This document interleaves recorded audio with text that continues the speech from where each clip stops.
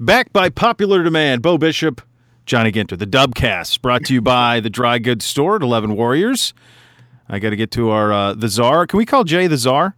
Yeah, I think so. I think that's appropriate. 11 Warriors Czar, Jace. I mean, at some point, Jay, you might want to throw me some goods, some swag. Throw the kid some swag. Maybe a Sherman undefeated out of conference T-shirt. I don't know. Yeah, he's like I said.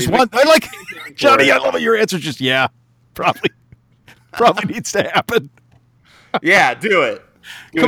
Come on, Czar, get it done. 11 Dub Czar, buddy. We are we're into camp. Football is everywhere. I want to get into some specifics with Ohio State and some of the big picture things as we go about this season. But the first thing before I even get to that is the first NFL preseason games are in the books, and what jumped out to me was the amount of talent that we sent to the NFL. And I did something on my radio show last spring where I said the Cleveland Browns would be smart to just take the best available Buckeye with every pick in every round.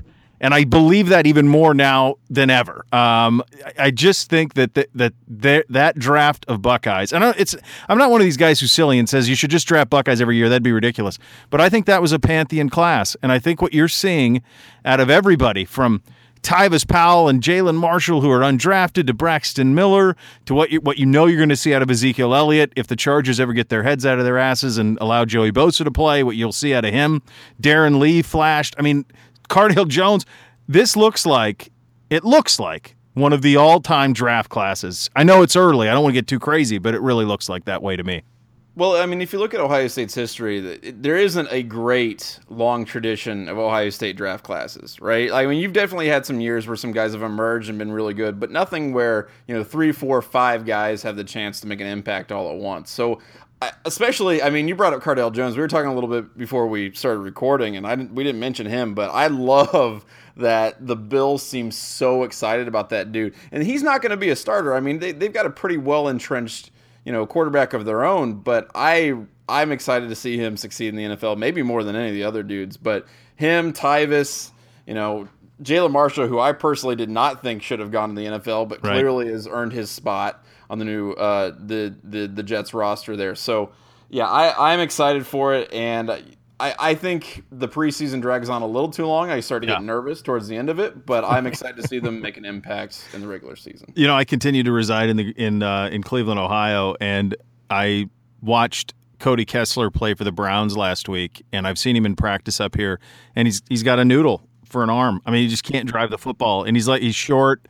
He wasn't special at USC. He's not going to be special in the pros, and they drafted him in the 3rd round. And here's Cardale, this Cleveland guy is what he is, and we've seen it. And that's not homerism. I mean, if the kid would have left after he won the national championship to help Ohio State win the national championship, I think it would have been a 1st-round pick or at least an early 2nd-round pick. Everybody saw what his potential is. And for them to pass on him for Kessler defies logic. But as we bring up Cardale Jones, and I'm glad you said that, I root for that kid too.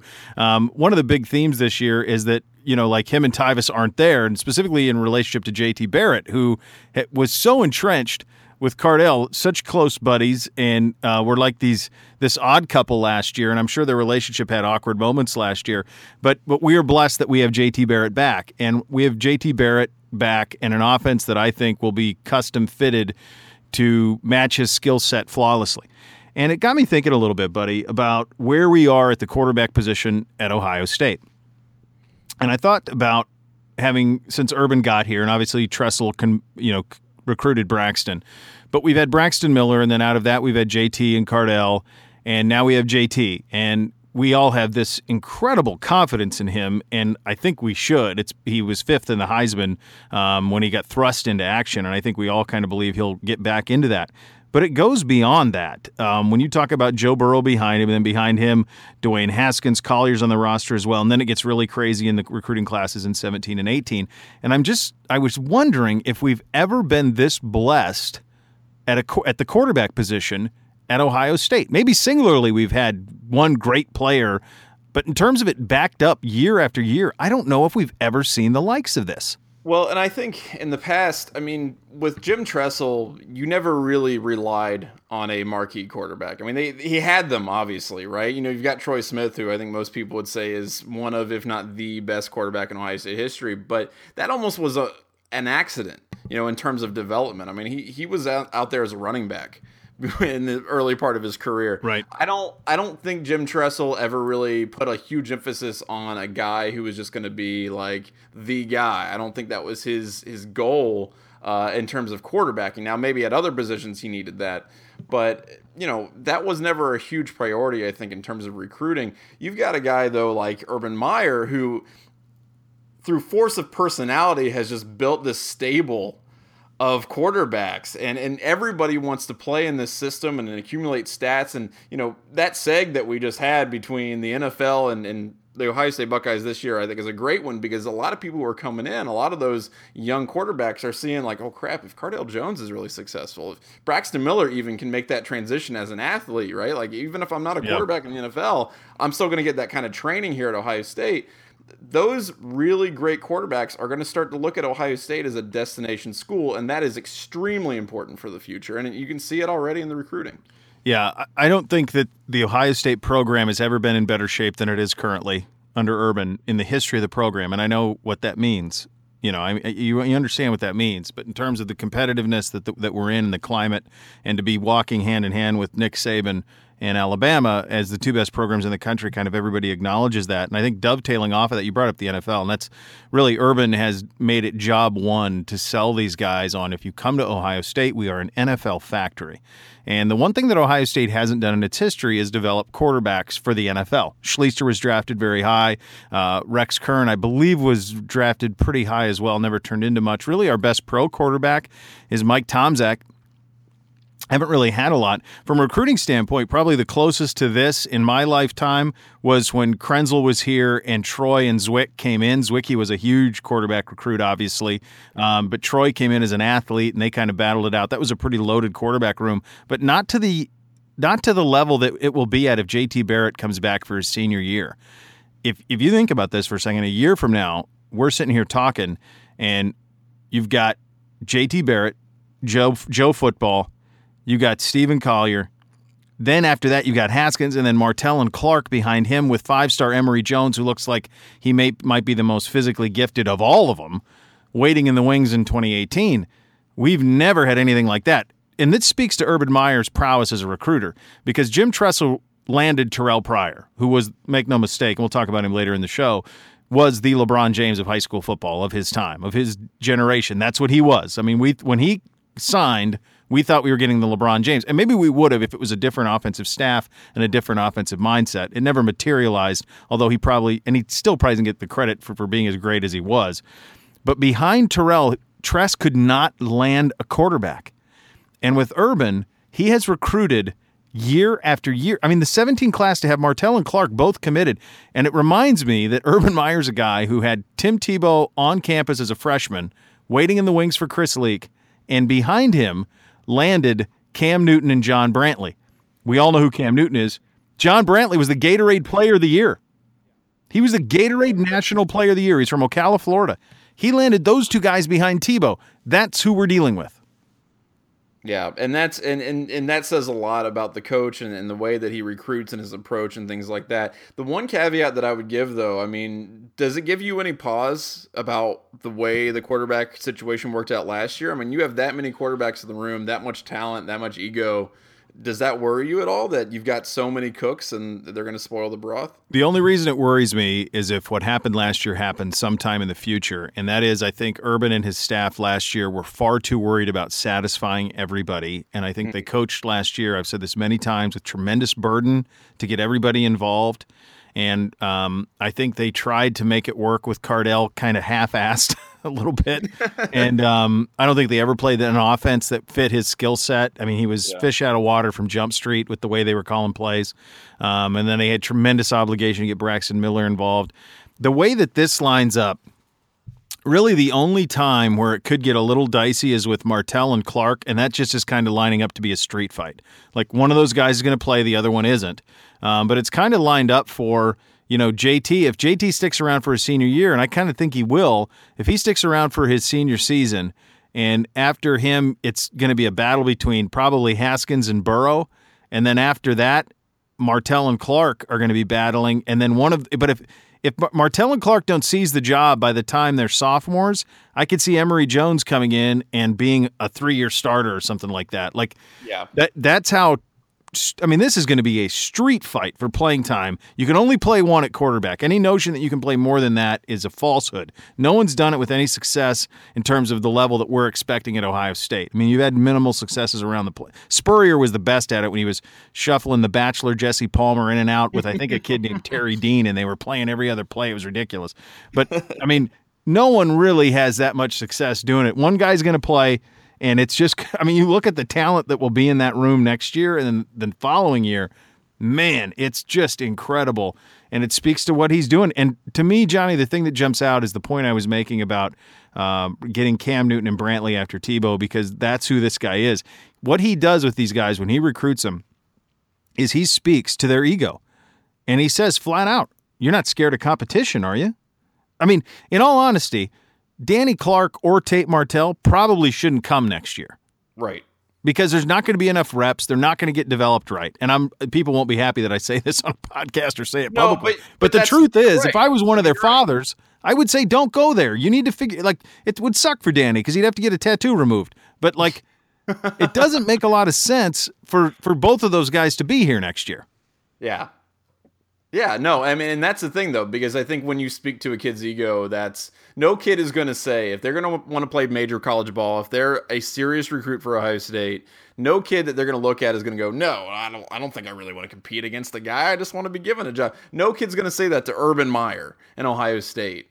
And I think you're right. I 100% agree that one of those guys probably should be looking elsewhere for their, for their own prospects, but that's not going to happen, and it's going to be interesting to see how that shakes out in terms of competition.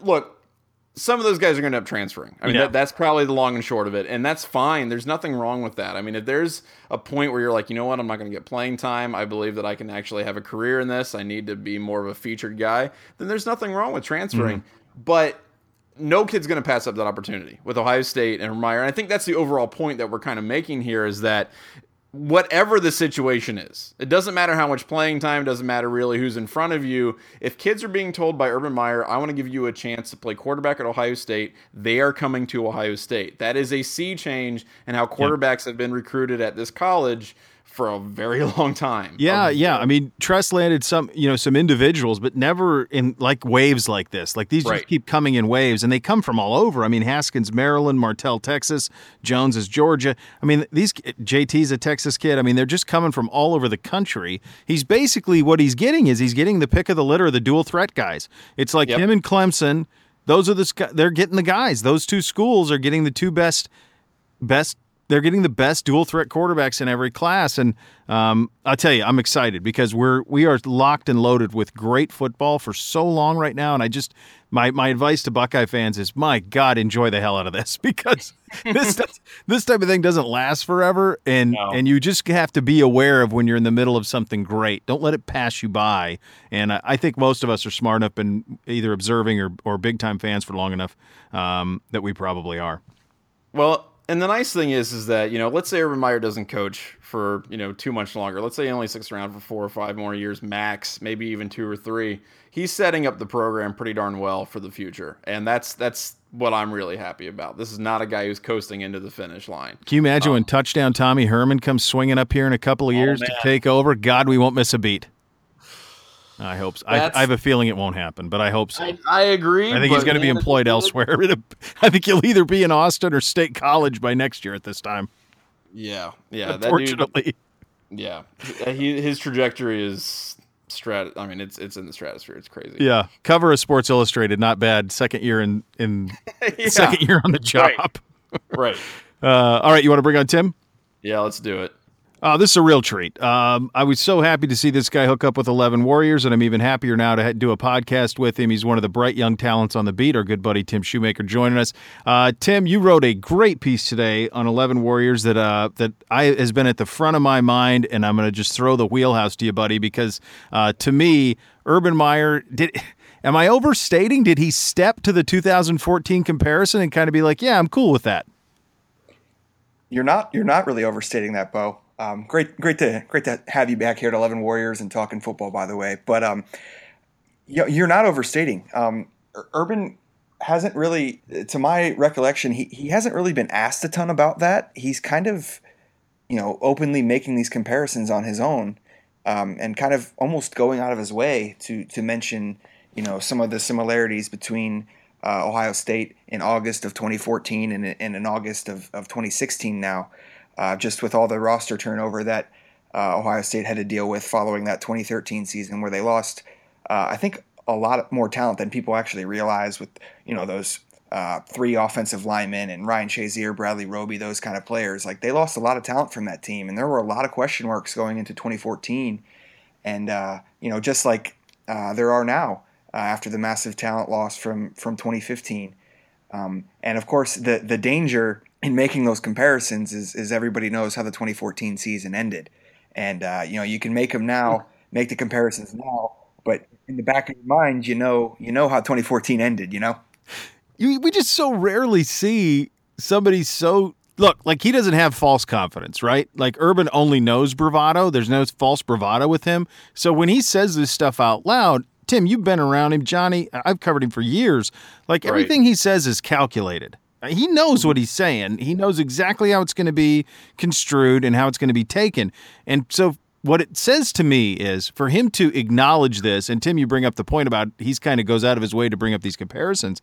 It tells me that he knows he's holding pocket aces, that he knows he's got a loaded team that's motivated, that's had to sit and watch and drool as other people have gotten to play, and now they get their opportunity. And boy, if you cover the program, or you're a fan, or you just like watching great football, I would walk around chest puffed out a little bit, because I think it means we're in for a hell of a season. Bo, I feel like he knows something, and he has this way of projecting himself sometimes in certain situations, and you know this from covering him since he came to Ohio State. Urban has a sense of maybe leading on that he knows something that maybe a lot of people don't, and I think I get the sense that maybe he does with this team. He feels like he has a really, really good young team, and which he does. I mean, there's plenty of talent. I don't think anybody's questioning Ohio State's talent level. But you're right. When he goes and says, like, he knows what he's doing. He knows what he's doing when he compares the 2016 team to the 2014 team. Tim, do you think that the players know that? I mean, is that, I guess what I'm asking is this a motivational thing, or is he just being really matter of fact and, just stating it to throw it out there? I think they probably have an idea of it. I mean, they were all, for the most part of them, most of those guys, they were at least, in the program in 2014. A lot of them were anyway. Most of them didn't play, but they were here. They know what happened.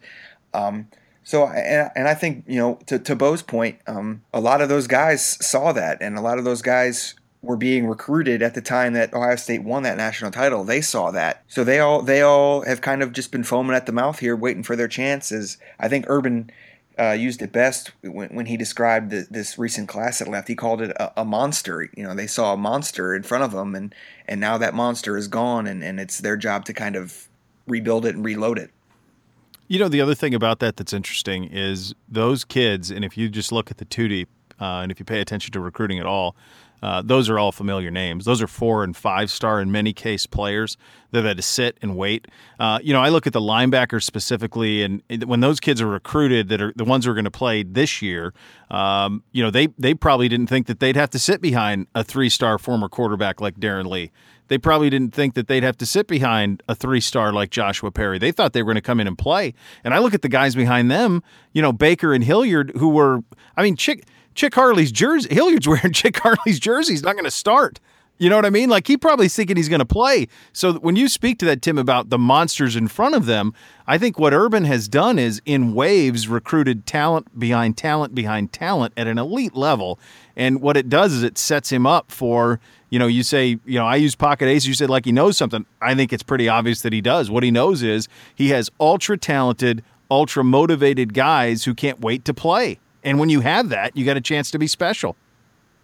Oh, absolutely. And just from the recruiting rankings, which I mean are subjective and all that, but usually these guys are pretty right when you're talking about these elite talents that Ohio State's brought in. A guy like Dante Booker, who was a top 50 prospect nationally and an Army All-American and was Mr. Football in the state of Ohio as a defensive player. And I think he was the first one to do that since Andy Katzenmoyer. And he came here and sat for 2 years behind Joshua Perry. And, Marshawn Lattimore, another guy in that 2014 class who's been banged up, granted, but I mean, he was a top 50 or 60 nationally coveted prospect with offers from everywhere. These were elite level high school players that have just been kind of waiting in the wings behind elite college players. So, they've just been kind of, backing up these elite talents, but they're elite talents themselves. And I think that, they're kind of just waiting to be unleashed here, so to speak. And the experience factor, you certainly can't downgrade it. I think that that's something that certainly needs to be taken into consideration strongly, in my opinion. But I mean, by week 4 or 5, that kind of gets you're not playing your first games of college football anymore. You've got game reps under your belt, and it's going to be one of those teams, I think, that certainly maybe has some bumps early in the season, in the first month of the season, and everybody freaks out, and then you look up and they're at Penn State and they look like a real contender in the Big Ten, and then obviously finishing the year with Michigan State and Michigan, they should be in peak form by then. I got to jump in real quick because there's an opportunity for a Game of Thrones reference. Is it possible that they're like Ramsey's dogs? Like basically they haven't been fed. We got to get on the Czar to make a T-shirt like Ramsey's dogs with Buckeye helmets at linebackers. Like we got to figure something like that out because that's basically what you described, and I think that's where we're headed. Which I'm sorry, I don't want to be House Bolton. Well, I'm cool with being House Stark. Well, no, but I know, but like this whole idea of like starving animals that are dying to play, and Ramsey's dog. Look at like the end result on Ramsey's dogs was okay, right? Like it ends up being okay. As Sansa, like Ramsey, then they would never. And then Sansa said, "Well, you said it yourself. You haven't fed them, so that's kind of what we're dealing with. We haven't fed these guys. It's time to eat." Sorry, I had to get that in there when opportunity strikes. It's fair. Tim, what Media Day was over the weekend. Other than Urban's comments, what else jumped out at you that seemed maybe different or maybe something that we didn't know for those of us who weren't there that kind of jumped out? For me, in my position, I mean, because a lot of these guys we've never gotten to talk to before. So it's like interesting. Like I was looking around and there's no Tyvis Powell, and there's no Von Bell, and no Darren Lee, your go-to guys for these quotes that you went to for all these years to talk to. And I'm like, I need to go talk to Marshawn Lattimore and Malik Hooker and some of these guys who we've rarely spoken to and trying to figure out, what they're all about, their personalities, things like that. JT Barrett's obviously a familiar face there, and he's kind of just cerebral now in the way he answers every question and all this stuff. And Pat Elflein's the same way. He's been around for a long time, and I just think that you kind of get that sense of eagerness that these young guys want to play. The eagerness we were talking about earlier. You get the sense from guys like Paris Campbell and Terry McLaurin and all these guys who really haven't played much that they want to go out there and they want to play football and they want to play. They want to help on offense and defense and not just on special teams on kickoff. They want to play. They want to play meaningful snaps for Ohio State, and I think that just that overall sense that they're ready to go and get this camp over with and get out there on September 3rd. I think that was pretty evident. I mean, you mentioned Tyvis Powell, and that's one of the greatest losses to the Ohio State beat, right? I mean, so yeah. Who's going to replace him? Who's going to be the guy to give you the quote? That's the big mystery right now, man. Like we don't know. Like there were so many guys who were awesome, with the last few years. And Bo, you know this as well. Yeah. Like, Darren was great to talk to, and Tyvis was always just cracking jokes and having fun. And anytime Josh Perry. Anytime you needed something, you could go to Josh Perry or Taylor Decker, and they would be like, "Yeah, here you go, man." Like, Lord, I used to call Joshua Perry the senator. Like that dude was off the charts. Win or loss was just remarkable. Well, yeah, and I said this too. It felt like the more I got to know Joshua, it was like by the end of his career at Ohio State, I felt like at some point in my life I would end up working for him. It does. It did feel that way. Like he's going to be governor of Ohio. Yeah, like that's the way I felt. Like this guy is going to run some multi-million dollar company, and I'm just gonna be like just secretary just on the way for Joshua Perry someday. But like, Yeah. yeah, we you don't know much of these. I mean, JT, Pat Elflein, Raekwon McMillan, but even guys like Sam Hubbard and Taekwon Lewis, you don't really know too much about. I mean, I know about Taekwon because I wrote a huge story on him last year, but like other people haven't really heard much from him. And it's just kind of developing these new personalities. It's a whole wave of just new guys, and it's kind of exciting from my perspective in that sense. I guess one of the things we were talking about a little bit, and this goes maybe to the personality thing. We were talking about this before you came on, but there's a lot of dudes, for example, in the quarterback room, and there's going to be even more. How do these coaches manage all these personalities? How do the coaches make sure that everybody stays happy, that everybody kind of stays copacetic and creates harmony in the locker room, whereas you have this similar competitive atmosphere maybe in another, school, and it kind of just falls apart because they can't manage it. Well, yeah, that's why they get paid a lot of money.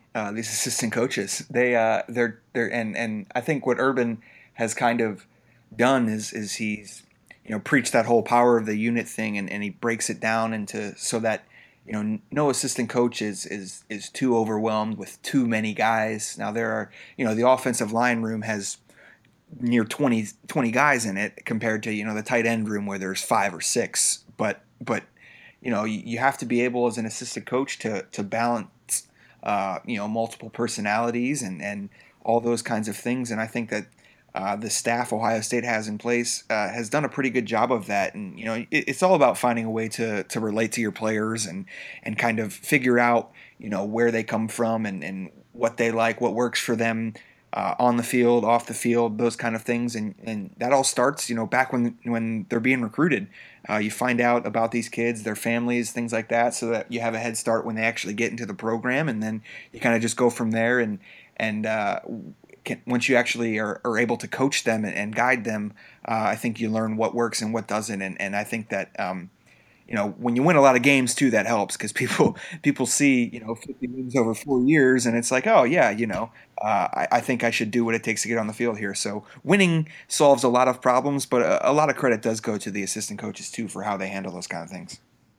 Tim, last one for you. We'll get you out of here on this one.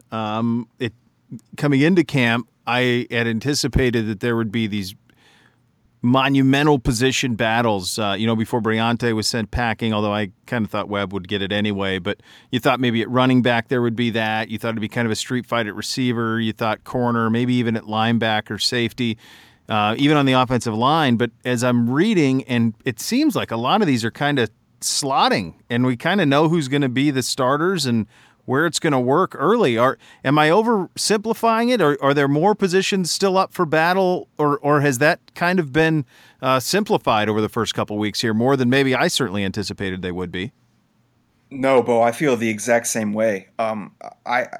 This camp is certainly interesting in a sense that there's all this turnover, all that stuff. But to me, most of these positions have heavy, I don't want to say heavy, but there's favorites or front runners to land these jobs. Yeah. And, Urban hasn't necessarily named starters yet, but, the guys who were starting in spring are still running first team now. There hasn't been much change, if any. On defense, it's been the same starting defensive line since March. It's been the same starting linebackers since March. Damon Webb and Malik Hooker have been at safety. Garyon Conley's obviously starting at corner. The other corner spot is really the only thing to me that's still open defensively. Now things can change here with 2 weeks still left in camp, but there's heavy favorites on the defensive side of the ball at almost every spot. And same thing offensively. We were saying at the beginning of camp, maybe the true freshman Michael Jordan at left guard was kind of just a motivational tactic in the spring to get these other guys who were older, some more motivation going into fall camp. But then you go out there and he's still the first team left guard almost 2 weeks into camp. And it doesn't seem like, barring some drastic change, he's going to be that starting guard on September 3rd.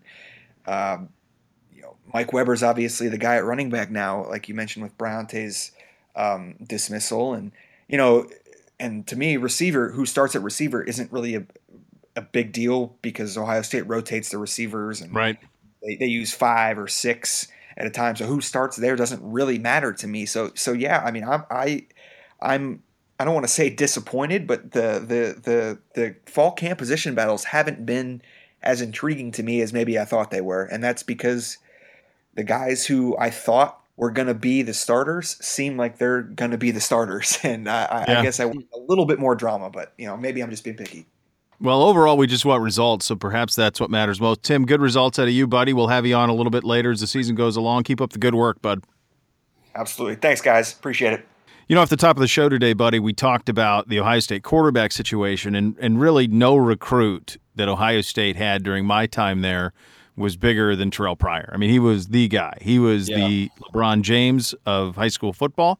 He was a guy who was identified as maybe a sophomore in high school as the number one player in his class, and he never relinquished it. He was the consensus number one player in every recruiting service from the time he was a sophomore. It felt like it anyway. I could be speaking totally out of my ass, but I feel like he was.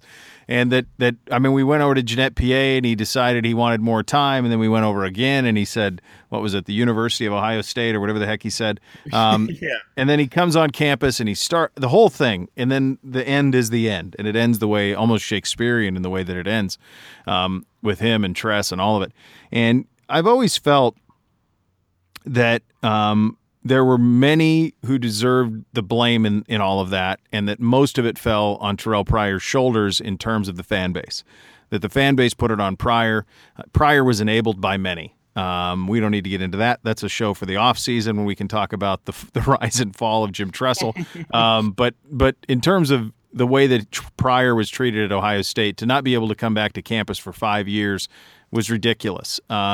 He made mistakes, but the university and those closest to him enabled him in making the choices that he made. And so I've always felt sorry for him to a certain extent. And I've interviewed him a lot when he played at Ohio State, and I've talked to him since he's been with the Browns. And the growth in that, and Terrell Pryor as a person from you heard what Alex Boone said about him. I think many who played with him probably would say similarly that he was spoiled and entitled, certainly those older than him, to who he is now. A guy who's been through a lot, and I think the best example of it is the fact that he puts Pryor Sr. on his jersey, with his son, and the type of example he's trying to let. But beyond that, beyond being a guy who's grown a lot, even from a maturity standpoint, he has become, in a year, a hell of a football player.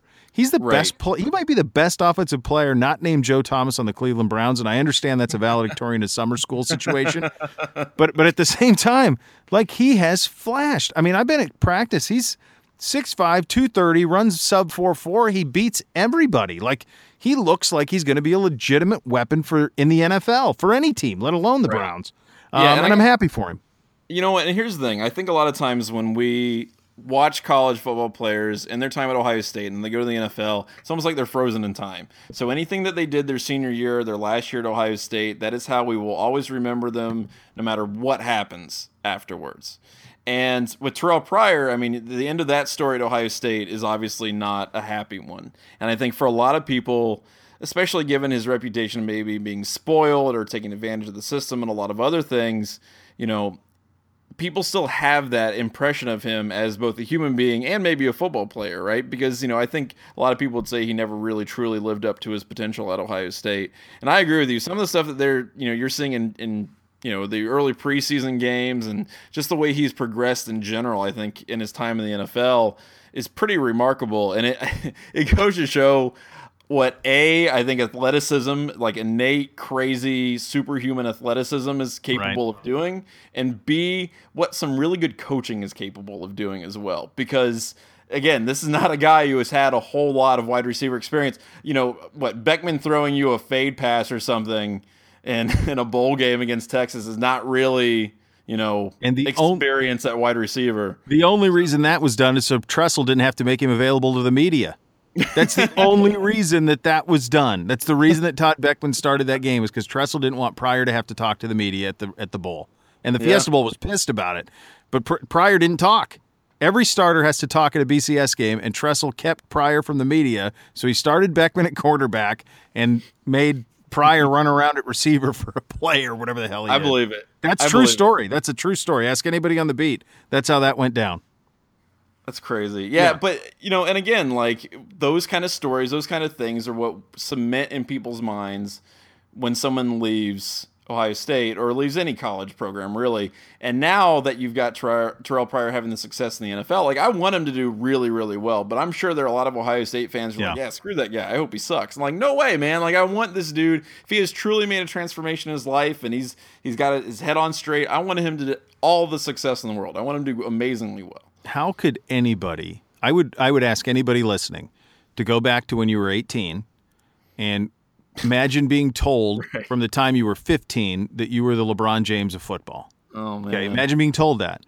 Then imagine going to Ohio State and usurping a first-team All-Big Ten quarterback by what, week 2? Yeah. Week 3? It was early. It was after the USC game. They benched Beckman. So you usurp him. Now all of a sudden you're the starting quarterback on a team that has James Laurinaitis and Malcolm Jenkins, who came back for their senior years and didn't have to.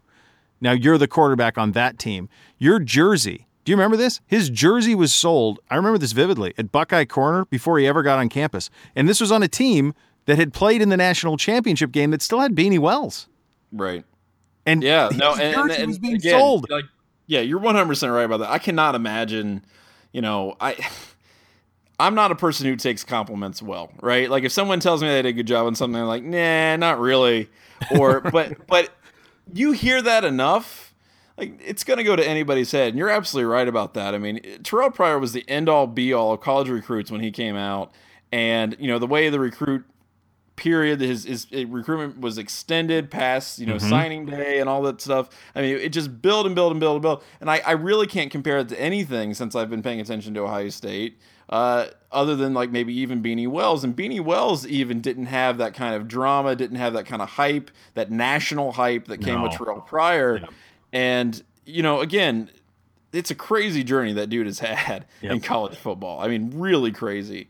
And especially just given, in my opinion, and to me this is the real story, the lack of coaching overall that I think he really needed. Maybe, I'm not saying he didn't get coaching at Ohio State. I don't think he got the coaching that Terrell Pryor, the person, needed. And I think you're seeing more of that maybe in the NFL, and he's blossoming. He's doing really well. One thing to dovetail off of that, he probably would have been better off playing for somebody like Urban, who had an offensive system. I mean, Ohio State at that time, if you guys go back to it, there really wasn't a system. I mean, they were an I formation team on first down, and then second down they were a 4-wide team. They ran some read option, but they really didn't have a system. Like, I don't know what in the heck you would describe what they did. I think Terrell would have been much better in a system, obviously. The last thing I'll say on Pryor is this. This is the most remarkable part to me. He has only ever played quarterback. What I mean by that is Anquan Boldin was Mr. Florida as a quarterback out of Pahokee because they needed their best athlete to play quarterback, so he did. Right. Hines Ward played quarterback at Georgia sometimes because they needed their best athlete to play quarterback, so he did, but then he switched over to receiver. Terrell Pryor has only ever been a quarterback. And this speaks to his athleticism that you were talking about. To be able to switch positions and to be able to get physically ready to do, I mean, if you think about in the NFL, NFL, doing it on the fly in the league, knowing it's your last chance to make it in the league, to go from being a quarterback, just imagine the different level of shape you have to be in to now run 50 yards, jog back to the huddle, sprint 50 yards, jog back to the huddle. That's just practice. It's a totally different level. To learn on the job in the NFL how to play receiver, to me, is stunning. If he can pull this off, and he looks great so far, I hope he can keep it going. But boy, I would be happy for him because he's been through a lot. I think he's paid a tremendous price. And I think, frankly, Ohio State's better off that it all happened because you got Urban. So it's all good for me. All right, we got shout-outs? Or you want to do a shout-out later. We'll save that because you always do your Olympic shout-outs you're so excited about. But let's do we have questions from our people. We do. Ask us anything, which you guys can ask us anything by sending us an email, which seems to be the most common way of doing it, to dubcast@elevenwarriors.com. Or you can hit us up on Twitter @Eleven Dubcast. Alvin's back. Alvin, loyal listener, Alvin Lim, Asian Chipmunk. Is his handle. He's been busy traveling, but he wants to get back to the Ask Us Anything grind, and he's got two questions about the Olympics, actually, which we'll get into briefly in a second. But first question, what is your favorite Olympic moment of all time, Bo? Favorite Olympic moment of all time. Oh my gosh. I mean, there's a lot. There's a lot. That's crazy to try and there's so many things that have happened.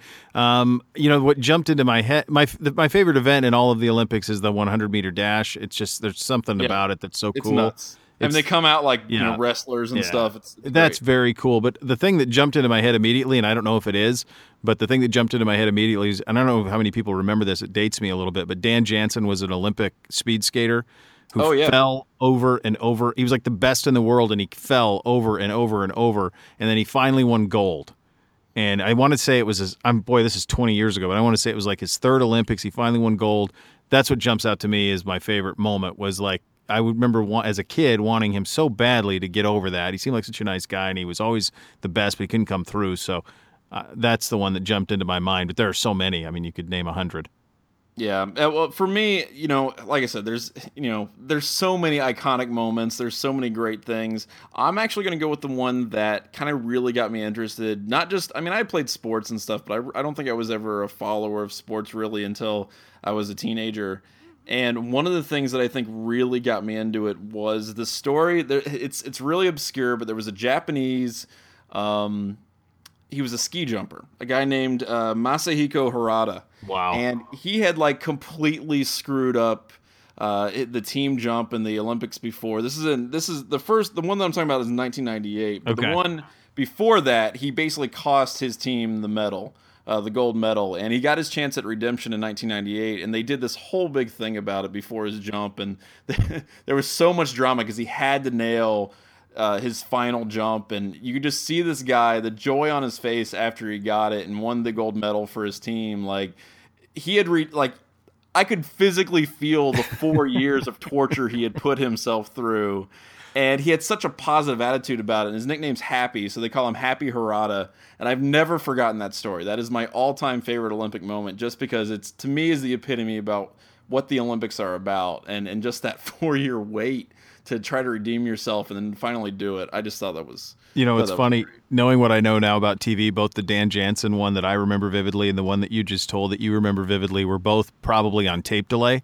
So, I was so young I didn't realize that it wasn't live, but either of those events were probably shown live because they were probably across the pond or somewhere, and so they had a chance to pre-produce a story to set it up to win the gold, so the redemption all played out. That's something that I learned in TV, but when you're a kid, you don't think of things like this. What's next? Yeah, that was in Nagano, so I'm for sure then, right? 13 hours to That's a lock. Find the tape. Second question about the Olympics Alvin's got for us. If you aren't rooting for the USA, who are you rooting for? What's your country rooting interest? Jamaica. Jamaica, man, good choice. Yeah, love Jamaica. I like the Germans in soccer because I have some heritage there, but I love Jamaica in the Olympics. I love everything about them. They just drip with swag and everything. I love how they've owned the sprints. I love Usain Bolt. I love the two chicks that color their hair. I'm all for Jamaica. Plus, it seems like it'd be a fun place to. If I had to be an expat, that'd be a good place to be. Yeah, you know what? So in a similar vein, I'm a big fan of any of the Pacific Island countries. Fiji, Tonga, New Zealand even. I've got some friends from New Zealand, some friends who are like Samoan and things like that, and just their culture is amazing. Like, they're all great people, and they're just out of this world, like, crazy fun. And everything that they bring to any sport that they're in is just amazing. So, like, when I think Fiji won the rugby gold medal this year, and they're just crazy dudes. And I always root for those guys to do well in their events because I think that's awesome. All right, so we've got one more. Okay. I think we got one more question here, just real quick. This is from John here. And he asked us a question a while back if a hot dog was a sandwich. Yeah. So he wants to know, is chili a soup? Yeah. I mean, I think it's got all the characteristics of soup. There's liquid. There's some solids. You eat it in a bowl. Okay. I think really, what does it take to make? Do you need a stock? I mean, when I make chili, I have some stock. We always make from scratch, but yeah. I mean, I think you got to have something. I think it's a soup. Yeah, I'm for it. Soup. I'm gonna say, you know what? I'm gonna disagree. I'm gonna based on what, Professor? I'm gonna say it's not a soup because I can't think of another soup that has that much meat in it. Now, maybe that's just the way I make chili, but to me, it's almost kind of like a paste. is to what I make it. I don't make it so it's frothy. It's basically something that I'm going to be chewing. So it's like you make yours like a dip? Almost, yeah. That seems interesting. It's good. I mean, you can't eat more than like a bowl of it because you'll die. But right. Okay. Yeah, I don't know. That's an interesting one. I guess it depends. Maybe the consistency is the key. Yeah, that might be it. I mean, if you go to like the Skyline, like that's a soup, right? Yeah, but that's a sauce. That's something that you spread on top. If anybody's eating Skyline chili like an actual like soup or like, you're not doing it right. That's not how you're supposed to do that. I've only had it once, and I had it like 6 months ago for the first time after seeing it on like Reds games commercials for 10 years. So maybe I should eat this stuff. And I thought, I don't know if I need to again. Once was enough. How did you eat it? I did it with the noodles and with the cheese. Okay. I did the 3-way thing. All right. Yeah. So you did it the right way. You just wasn't your deal. It just didn't take. All right. I mean, that's fair. I'm a Southwestern Ohio dude. So I think that's it. It's just something you grew up with. I fully acknowledge that it's weird as hell, but I enjoy it. Yeah. I think it's good. Yeah. I mean, I had ran into the same thing with Swenson's. Everybody up here was telling me Swenson's is the best thing ever. It's as good as In-N-Out or Shake Shack or whatever. And I had it. I didn't think it didn't set the world on fire. It's fine. Right. It's all right. You got a shout out for me, right? Yeah, real quick. So I wanted to talk about this in a little more detail earlier, but I just real quick. Kayla Harrison, Middletown, Ohio, 2-time Olympic gold medalist. So she's I think she's like 5 years younger than I am. So we didn't attend the same schools at the same time, but I think she did attend the same high school my sister did while she was there.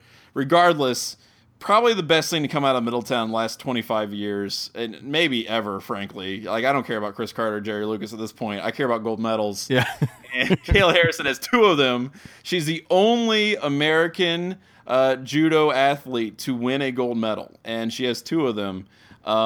She has a really crazy story. She was the victim of sexual abuse from her first judo coach. She moved to Boston to kind of get away from that. She now talks. She's a huge advocate for sexual abuse survivors and to help get them the support that they need. She's just a fierce, awesome, cool person. She talks about her story to help other people. She's gone back to the same middle school that I attended to talk to the kids and inspire them. I'm just a huge fan of hers. I hope she keeps doing what she's doing. She said she's retired from judo as a sport, but I really hope she continues to help people out and be awesome. Because I watched intently every judo match that she has done in the Olympics, both this year and in 2012. And I'm a big fan of hers. So I hope she keeps on keeping on, because that's a great story, and she's a great person. Wow, that is an incredible story. One I was not aware of, but I'm glad you told it. What an inspiration. That's awesome, man. Yeah, good stuff. Yeah, it's unbelievable. And to be so open about something so difficult and to really just, use that to try to help other people is, I think, something more people should do. She's a legitimate badass too. That's pretty cool. She is. She 100% is. Yeah, that's very good. All right, buddy. Good fun. We'll be back here next week, same time, same channel, we hope, as long as the czar lets us do it. And it's been fun as always, pal. I'll talk to you next week. Yep, talk to you next week.